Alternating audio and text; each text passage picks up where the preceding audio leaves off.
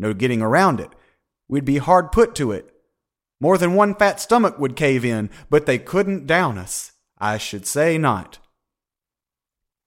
Tom King laughed good-naturedly, and the shivery, nervous laugh of Edward King rang through the house. Joe Welling hurried on. "We'd begin, you see, to breed up new vegetables and fruits. Soon we'd regain all we had lost. Mind, I don't say the new things would be the same as the old. They wouldn't. Maybe they'd be better, maybe not so good. That's interesting, eh? You can think about that. It starts your mind working now, don't it?" In the room there was silence. And then again old Edward King laughed nervously. "Say, I wish Sarah were here," cried Joe Welling.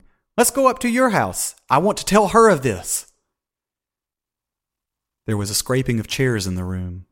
It was then that George Willard retreated to his own room.